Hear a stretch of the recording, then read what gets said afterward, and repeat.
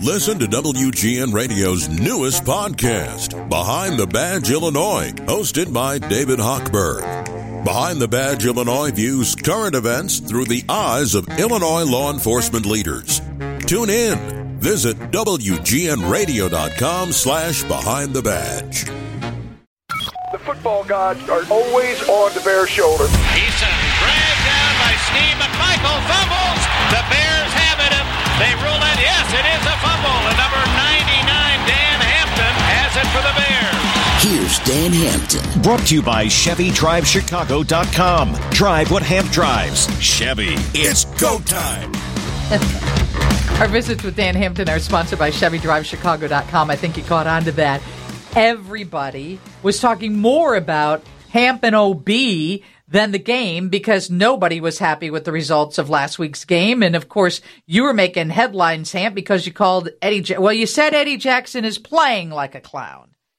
The thing is it wasn't just one person last week, was it? It was the whole stinking team and the coaching staff. No, you're exactly right. Nobody did anybody play like a leader, someone that was exemplary, and all of their attributes of the play. Whether it's offense, defense, special team. Nobody. The rookie Rashawn Johnson was the only one that even kind of gave us a little bit of a shimmer. But all that being said, and you know what, the media wants to make. Oh, geez, we lost him. He'll jump back on. But here's the thing. Regardless of where you watch the Bears game, make sure that you are here on WGN for the pregame. And even better, make sure you tune in after the game for Hamp and OB because nobody says it like it is as much as these two guys. And they know because they've both wore that uniform. Hampton, obviously, in the Hall of Fame. So Dan Hampton with us this afternoon. You're right. Yes. Nobody did well. What are we going to see this week? Is there any hope they're going to pull one out? Well, I'm certainly hoping that they have the attitude that they can win.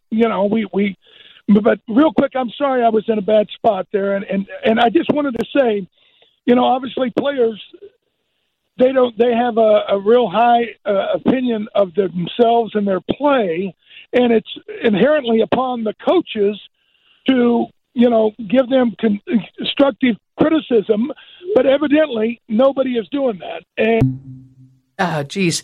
And isn't it funny? He said constructive criticism, and then that merged in at one point to feedback. And today on the show, we learned that that's called feed forward. Who wants to fill Hampton in on the new terms? Oh, my gosh. Do you think they might perform a little better if they had this guy in the locker room, Kevin?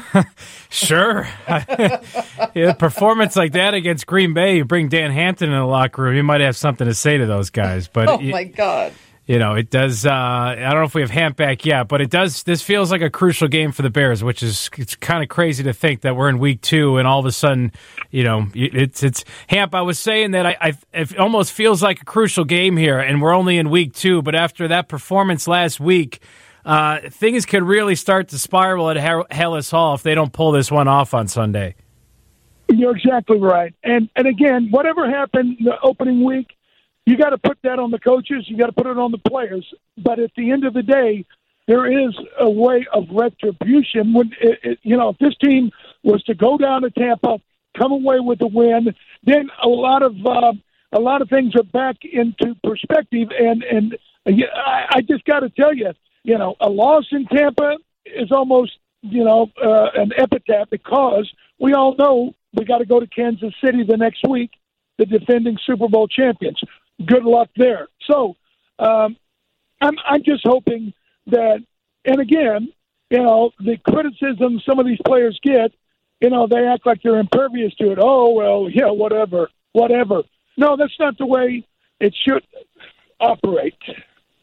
Hamp, but what did you think of the play of look, I know a lot of guys struggled, and there was a lack of effort. I think what was so frustrating about that game, Hamp, where there were games last year, and there's more roster on the talent right now, but there were some games last year where they showed fight and effort. There was none of that against Green Bay, and Chase Claypool did not have a good game at all. And there was even some talk about potentially him not being active for Sunday. But when you see stuff like that, I know it gets all Bears fans fired up, but I'm sure when you were watching that, it had to get you going. Well, at first you're offended, and then, the only thing I can say about Claypool is that's shameful. Here's a kid that we essentially traded a de facto number one pick, the 32nd pick in the draft, to Pittsburgh to get him, and he's done exactly zero. He's got a couple of passes, but have you seen an indomitable spirit that's trying to make plays and blocking till beyond the whistle and, doing whatever he can to fight to get open? And all? No, we're not seeing that. And again, yeah, you can't, you can bring a horse to water, can't make him drink. I got it. But if these players do not want to practice hard or play hard, what the hell are they doing on the roster? That is on Ryan Poles. That is on Matt Eberflus. And again, here we are in week 2. We don't want to start, screaming to the heavens, but something's got to change. And that's what it goes back to Eddie Jackson. Eddie Jackson is getting paid $15 million. Eddie Jackson is supposedly a captain. We can put the film on, and you show me where I should say he deserves either. I'm just saying, this game is fantastic. You can make an amazing living and a great life, but you got to put something into it. And I didn't see it last week, and we better see it this week. As you said, it's got to be this week, or the whole season is dismal, right? Well, it'll be 0-3, and to try to get, Cincinnati can do it. They 0-2 last year. They were able to, pull out of the nosedive and get back into the playoffs. Can this team?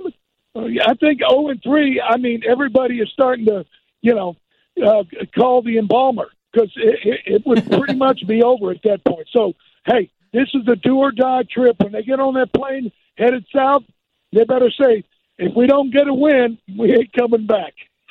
Okay, give it to us, Dan. We'll try and do it with you. Go Bears. We're done? Okay.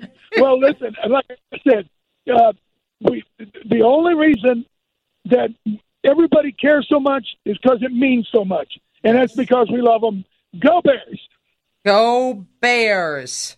You're right. We're all invested. That's Dan Hampton. Somebody said, hopefully, Lisa, you have an AED in the studio for the Bears post-game commentary this Sunday. I don't think people have much faith. He's talking about the embalmer. He's talking about a headstone for him. They've need this one, Lisa. They need this one. As Hamp said, you got Kansas City in week 3. Things could get bad real fast. Hopefully they get it done Sunday. Okay, we're going to teach you how to make a few cocktails for that Bears game because you might need them. And if you want to play Riffs on Record, be callers 16 and 17 right now. Win some cool stuff from American Weather Makers. The number is 312-981-7200. Let's go. Lisa Dent, WGN.